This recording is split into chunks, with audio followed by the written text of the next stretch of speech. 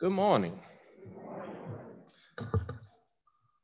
Again, we want to acknowledge to our Father and our God in heaven that we are grateful for all of his love, mercy, and blessings. One of the great blessings and assurances that we have from God is that he will never leave us nor forsake us.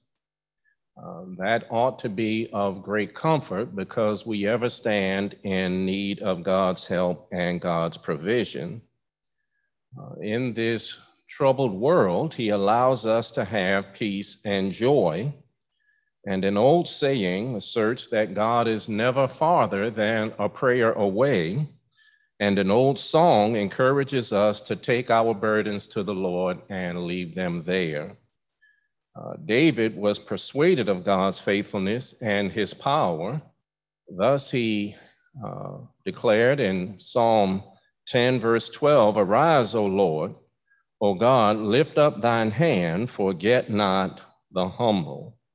And isn't it good to be able to call on God's name, to know that he is able to bless us above and beyond our ability to ask, and that he will always bless us in the way that is best for us. And for all of God's blessings, we ought to be eternally grateful. We want to direct your attention again this morning to Mark chapter 14, the text that was read into our hearing. We want to read again there verse number 9. Mark 14, verse 9 in your Bibles, "Verily I say unto you, wheresoever this gospel shall be preached throughout the whole world, this also that she hath done shall be spoken of for a memorial of her." Based on the words of Jesus there in Mark chapter 14, we want to use this morning as a subject, the woman Jesus won't allow time to forget. By now, you are surely aware of the fact that our theme for 2021 is staying focused on Jesus.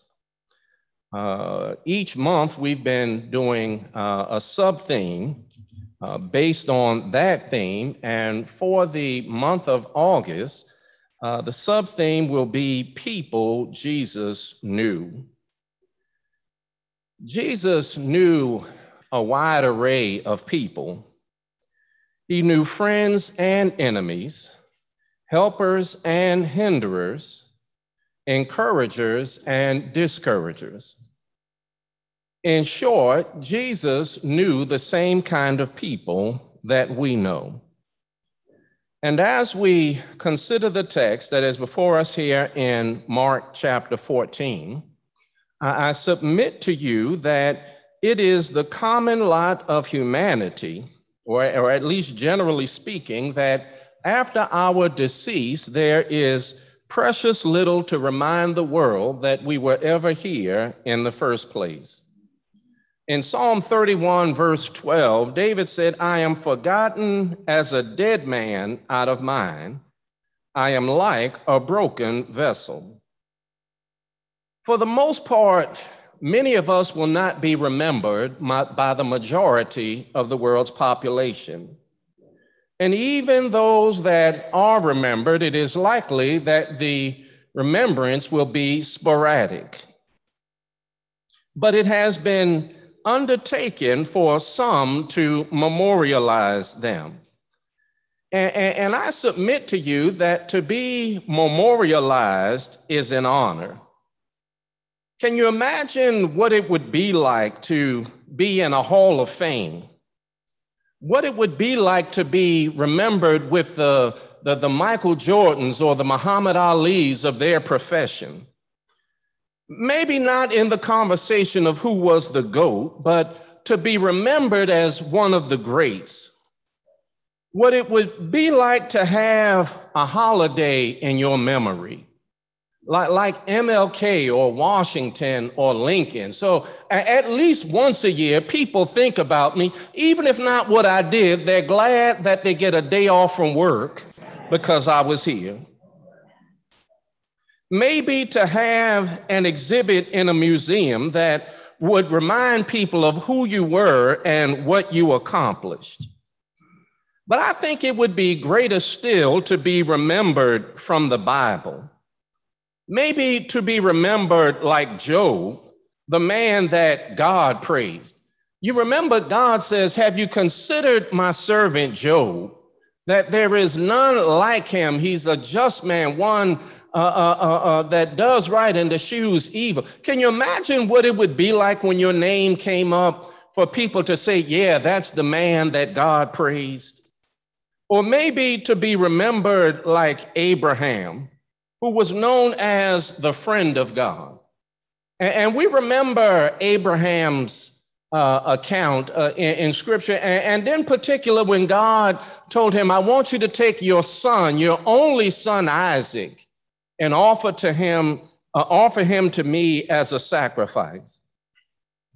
Or maybe to be remembered like David, who was called a man after God's own heart. And David had some ups and some downs in his life, but who can say that the testimony of the Holy Spirit is that he was a man after God's own heart? Or maybe to be remembered like John. You remember the gospel account refers to John as the disciple that Jesus loved. Now, I know Jesus loved everybody, but to have yourself singled out, that there was just some kind of chemistry. They just clicked. There was something about John. John was that friend, kind of like David and Jonathan were. Or even to be chosen like Mary, the wife of Joseph, to be the mother of Jesus. Can you imagine being remembered in that light? Not just to be remembered at all, but to be remembered in some significant way that ties you to God. Well, now imagine having Jesus take a deliberate action to make sure that you were remembered. Mary was remembered, or maybe we should say memorialized by Jesus. And when we say Mary, because there are a number of Marys in Scripture, let me be clear to identify this Mary. This is Mary, the sister of Lazarus and Martha. And I know this not because she is named in Mark chapter 14, but because John, in his account of the gospel, in John chapter 11, in verse number 2, John says it was that Mary, previously identified in verse 1, as the sister of Lazarus and Martha. It was that Mary which anointed the Lord with ointment and wiped his feet with her hair, whose brother Lazarus was sick. And then in his parallel account of this same event, chapter 12 and verse number 3, John says, then took Mary a pound of ointment of spikenard, very costly, and anointed the feet of Jesus, and wiped his feet with her hair, and the house was filled with the odor of the ointment. So is Mary, the sister of Lazarus and Martha, that Jesus remembered, and she's not to be confused with other Marys or the unnamed woman of Luke chapter 7 that washed Jesus' feet with her tears and her hair. Remember, that event took place in the house of Simon the Pharisee, not Simon the leper, and it was on a different occasion. Jesus took deliberate action to remember Mary. And while God doesn't need anything from us, he regards what we do in his name and in his service. In Hebrews 6 and verse number 10 in your Bibles, it is declared, for God is not unrighteous to forget your work and labor of love, which you have showed toward his name, in that ye have ministered to the saints and do minister. I submit to you that to be remembered or to be memorialized by Jesus is special. You know, you can remember people for a number of reasons, and that reason may not always be positive. I can remember as a young lad, somewhere around the age of 10, and to this day, I don't know the fellow's name, didn't know him, but I remember him very well from my interaction with him. There were about 5 of us, and I don't even remember where we were going or why we were going that way, but we were cutting through an alley in a neighborhood that wasn't ours. And there was this teenage boy there, and he said, "What are y'all doing walking down my alley?" Now, he referred to us by a name, I'm sure, that is on none of our birth certificates. And beyond that, how was this your alley? I thought the alleys were like the streets, that they were a public property. But he asked us, "What are y'all doing walking down my alley? I'll give y'all 5 to run." Now, there were 5 of us and 1 of him. Now, he was older than we are, but 5 on 1, you like your chances.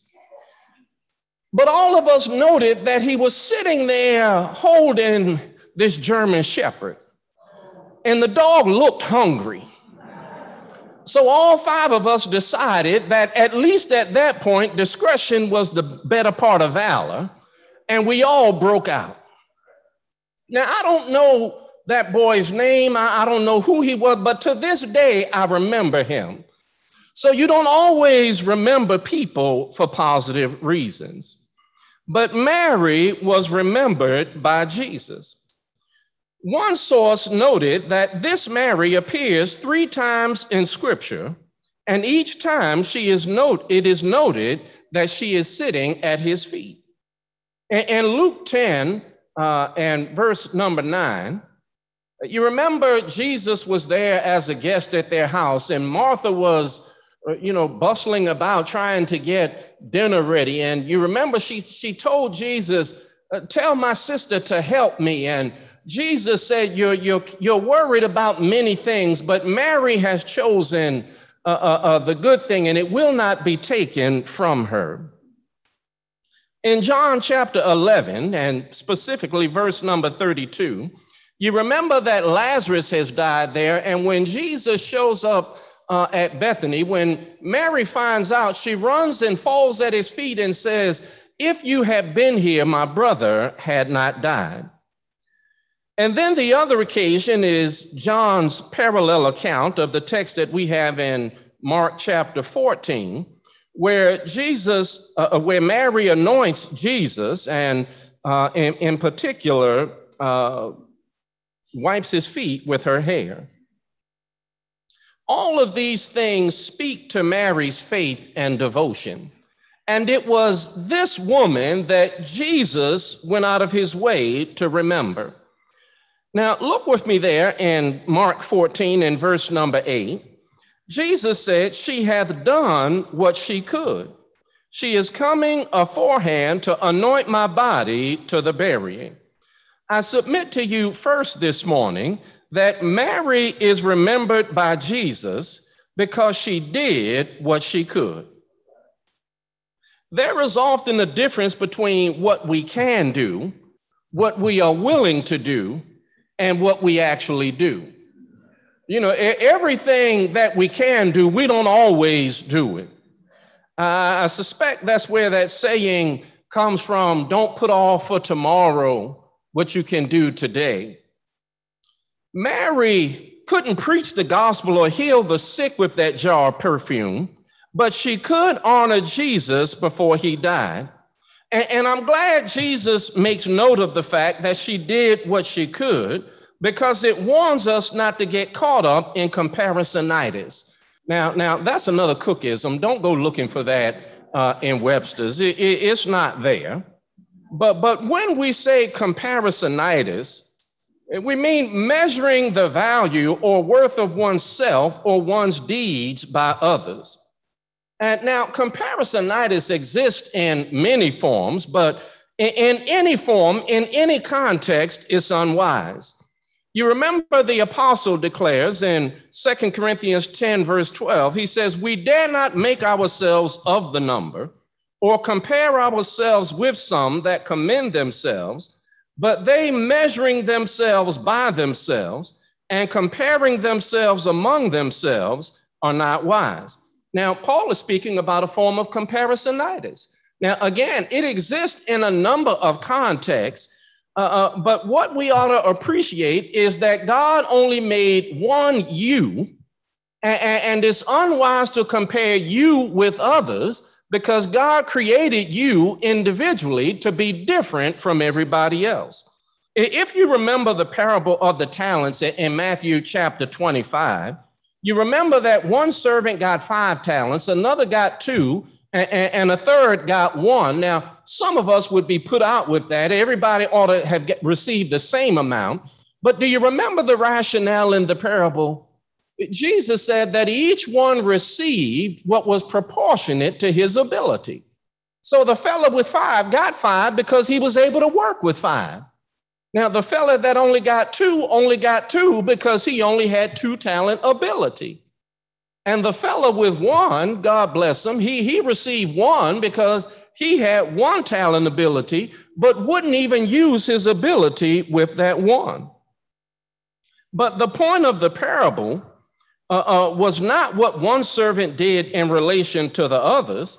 The point was what each servant did in relation to what he was able to do.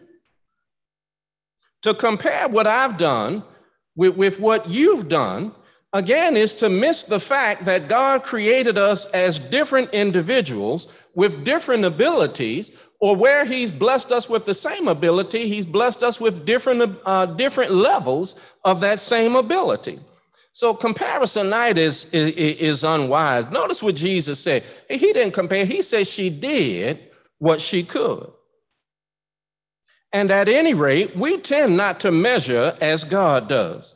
We tend to measure by pure quantity, whereas God measures proportionally. I find it interesting that Brother Farron mentioned this right before the offering. You know, God can take 2 mites and make a great deal out of it. That woman gave what she could, what she had. And do you remember Jesus' assessment of it? That there were some rich fellas dropping in a whole lot. And Jesus said she gave more.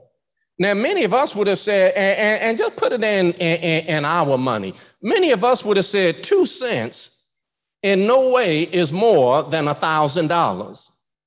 But Jesus said she gave all that she had, even all her living. Now, I don't know what you think about 2 cents, but until you put in all that you have, none of us is in any position to have a commentary about what that woman gave. You know, some people say, if I only had 2 cents, I'd give 2 cents. No, you wouldn't. If you only had 2 cents, you'd probably be putting a touch on one of the rest of us so that you'd have more than 2 cents. But she did what she could. It wasn't a matter of others being able to do more. Mary did what she could. Then look there again in Mark chapter 14, verse number 3. And being in Bethany in the house of Simon the leper, as he sat at meat, there came a woman having an alabaster box of ointment of spikenard, very precious, and she brake the box and poured it on his head. Not only is Mary remembered by Jesus because she did what she could, but Mary is remembered by Jesus because she was gracious in what she did. Judas declared the value of the ointment to be in excess of 300 denarii or 300 pence in verse 5. Now, that would have been the rough equivalent of a year's wages for a common working man. And again, think about, have you ever dropped in the collection a year's wage in one fell swoop? You know, we haven't even dropped in a paycheck's wage in one fell swoop. Can you imagine giving a year's worth in one fell swoop? And because of the way the perfume was bottled, it had to be used all at once. See, Mary couldn't have given part of it. Once she opened it, she had to give it all. But beware and be aware that there will be haters, even when, and especially when, you do things for the Lord. Notice what verse 4 says, and there were some that had indignation within themselves. Well, what's the problem? Here, Mary is anointing the master with this perfume. Now, notice the false reason, the false question. Why was this waste of the ointment made? For it might have been sold for more than 300 pence and have been given to the poor. Now, in the parallel accounts, we're told that Judas was one of the prime players in this, and that Judas was the treasurer.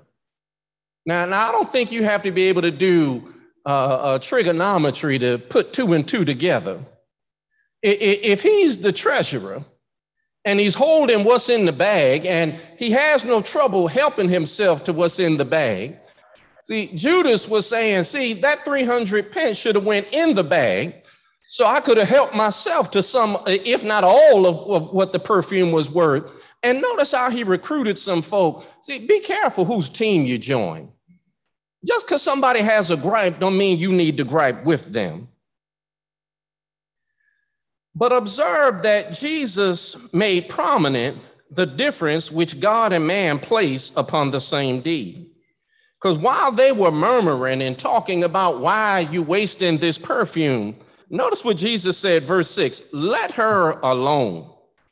Why trouble ye her? She hath wrought a good work on me. See, God and man just look at things different. Do you remember Luke 16, verse 15, where Jesus said, ye are they which justify yourselves before men, but God knoweth your hearts, for that which is highly esteemed among men is abomination in the sight of God. Now, in this case, it was the reverse. What men despised, God praised. And again, learn to be secure in what you're doing. I don't have to play comparisonitis and worry about what I'm doing versus what others may be doing. What the disciples had deemed as a waste and that which they had taken upon themselves to rebuke was in the Lord's sight an action fit to be kept in everlasting remembrance as a model of conduct for future generations. Jesus said, wherever this gospel is preached, what Mary has done is going to be told also. And appreciate it is more of a commentary on the one who speaks ill of another than it is on the one of whom they are speaking. You know, when people talk about you, you know, when they throw shade, it's more of a commentary on them than it is on you. Because if I'm all that bad, and you know all that you know, and you got the love of Jesus in you, why are you talking about me rather than trying to help me? And as they used to say in the old school, to talk about me, you have to think about me. So at least I'm on your mind. And then in verse 7, Jesus said, for ye have the poor with you always, and whensoever ye will, ye may do good to them. But me you have not always. Mary is remembered by Jesus because she was timely in what she did. See, there was a window of opportunity to anoint the body of Jesus. And Mary caught the window of opportunity. The words of Jesus say to us that Mary was showing love, faith, and self-sacrifice. See, the opportunity to anoint Jesus for his burial was immediate and wouldn't come again. And what this tells us is that some acts of kindness are one-chance opportunities. And once that opportunity is gone, it will not come again. I'm glad that's why I take such care to notice if people are visiting with us. It may just be that we receive them warmly that moves them to come back again. But what if they come in and nobody speaks and then they leave and never come this way again? That opportunity is gone. Some some acts of kindness are one chance opportunities, and take it a step further. Some opportunities are one chance deals. Parents, your children grow up once. They're going to be young once. You get to hold them on your knee once. You get to spend that quality time with them when they're young and build the relationship once. Because once they're grown, they're grown. You don't get to rewind the hands of time and make them small again. And I've always said one of the worst things to live with is regret. Because there's no reason to sit around wishing we could rewind the hands of time, because time is something you never get again. Once it's gone, it's gone. We go through life once.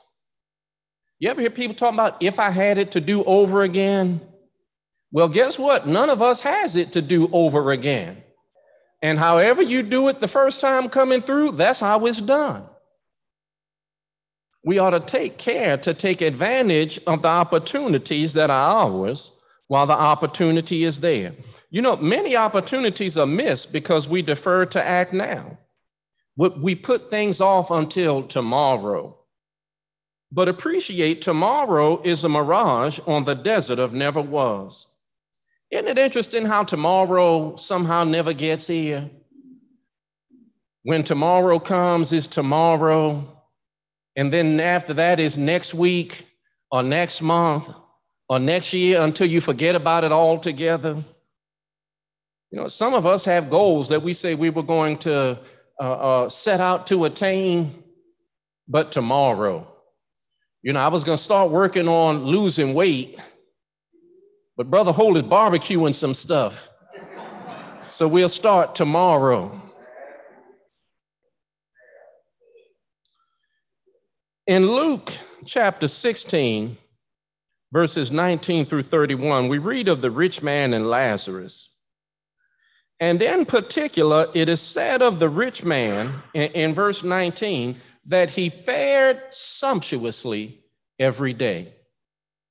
Now, when you read that, when it says he fared sumptuously every day, it's not stated, but what that's also saying is, if he could fare sumptuously every day, then he had time every day for things that really mattered. You got time to sit down at this elaborate spread and eat. You got time to take care of the things that are really important. And you remember he died and Lazarus died, and he wanted Lazarus to dip the tip of his finger in water because he was tormented, and that wasn't possible. But then you remember he thought about his 5 brothers.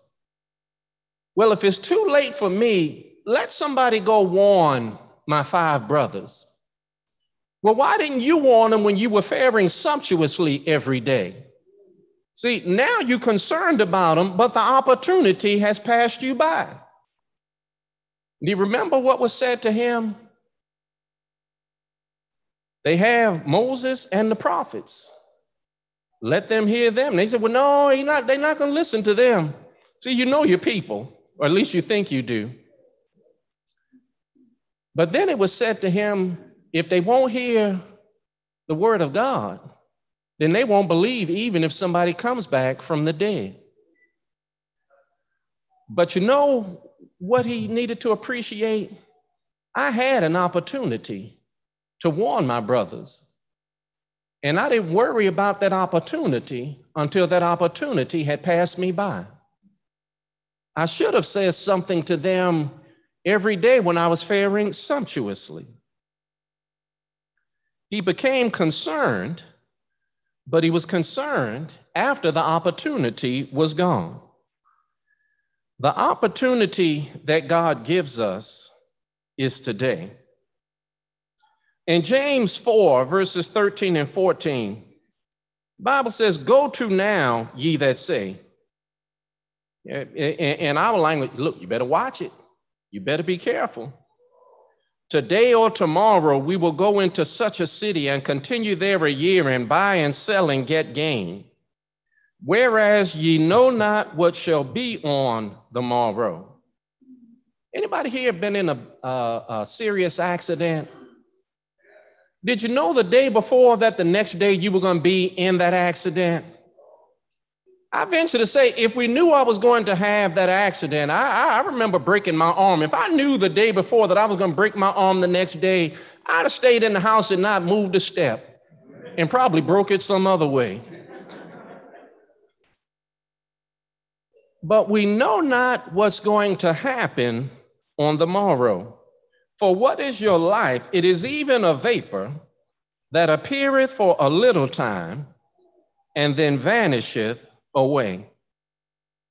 Mary did what she could when the time to do it was available. And Jesus said, for this reason, wherever the gospel is preached, Mary is going to be remembered. Wouldn't it be something to have Jesus remember you like that? Just the one that did what she could when the time presented itself. You know, we want Jesus to remember us at the judgment. We want him to say, well done, my good and faithful servant, as opposed to depart from me, ye that work iniquity, I never knew you. We want to be remembered by Jesus. Jesus says, I'm willing to remember you if you're willing to do what Mary did. Do what you can. Obey my word, and don't worry about what others are doing. Now, God calls us to hear the gospel message. You know, we can do that. We can sit and listen to the good news of Christ Jesus, that he died, that he was buried, and raised the third day for our justification. Romans 10:17, the Bible declares that faith comes by hearing, and hearing by the word of God. We can hear the gospel message. Now, that doesn't necessarily mean we will, but we can. Jesus requires that we believe that he is the Christ, the Son of God. In John 8, verse 24, Jesus says, except you believe that I am he, you shall die in your sin. Now, we can believe. Now, everybody doesn't choose to do so, but we can believe. The evidence is overwhelming. Jesus is the Christ, the Son of God. And because he is the Christ, he's in a position to command. And he commands us to repent of sin. In Acts 17:30 and 31, the Bible says, at the times of this ignorance, God winked. But now he commands that all men everywhere repent, because he has appointed a day in which he will judge the world in righteousness by that man which he has ordained, whereby he has given assurance in raising him from the dead. Now, we can repent. Now, we may choose not to, but we can. So the Lord hadn't commanded us to do anything that we are unable to do. He requires us to confess that he is the Christ, the Son of God. Matthew 10, verse 32, Jesus says, whosoever therefore will confess me before men, him will I confess before my Father, which is in heaven. Now, again, we can confess the name of Jesus. Now, there are some who have chosen not only not to confess Jesus, but to deny him. But you know what Jesus doesn't do? He didn't argue with people about whether or not he exists. You know what he said? At the judgment, every knee is going to bow to me, and every tongue is going to confess that I am. See, Jesus is like that parent that knows they're the parent. See, when you know you're the parent, you don't argue with your children. I've said what I've said, and that's the end of the matter. Now, you argue with them at your own peril. And when you come in here and tell me, or tell one of the elders, I took it upon myself to sass my parents, and they took the rod and showed me why that's unwise, I'm going to say amen and hallelujah. And as an old preacher used to say, may their tribe increase. And then Jesus requires that we be baptized in water for the remission of sin. In 1 Peter 3, verse number 21, Peter declares, the like figure whereunto baptism doth also now save us, not the putting away of the filth of the flesh, but the answer of a good conscience towards God. Why baptism? Because that's what God requires. And it's not about the water washing our sins away.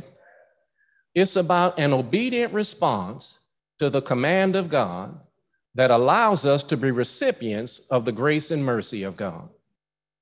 Everything God has commanded, we can do.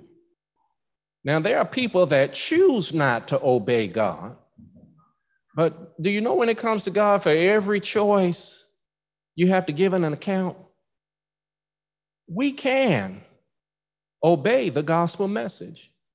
And when we go down into the waters of baptism, as a matter of grace and mercy, God washes away our sins by the blood of Christ Jesus, indwells us with his Spirit, and adds us to the church. And thereafter requires that we live obediently. Again, in 1 Peter, this time chapter 2, verse number 9, Peter says, you are a chosen generation, a royal priesthood, a holy nation, a peculiar people, that you should show forth the praise of him that has called you out of darkness into his marvelous light. You know, we can live right. Now, we don't always do it. We don't always choose to, but we can. We can always do the right thing, and we can stop telling that untruth that the devil made me do it. He doesn't make us do anything. At best, he can suggest and we can listen, but I can always do what God requires of me, because the power of God works in us. That's why he puts his Spirit in us, so that we can live right. Perhaps you're listening on one of the social media outlets. If that be the case, we bid you to reach out to our leaders at elders@laurelchurch.net. Maybe you're here in the audience. You want to be baptized in the name of Christ Jesus. That's the case, then we bid you to come as we stand and as we sing the song of invitation. Change my heart, oh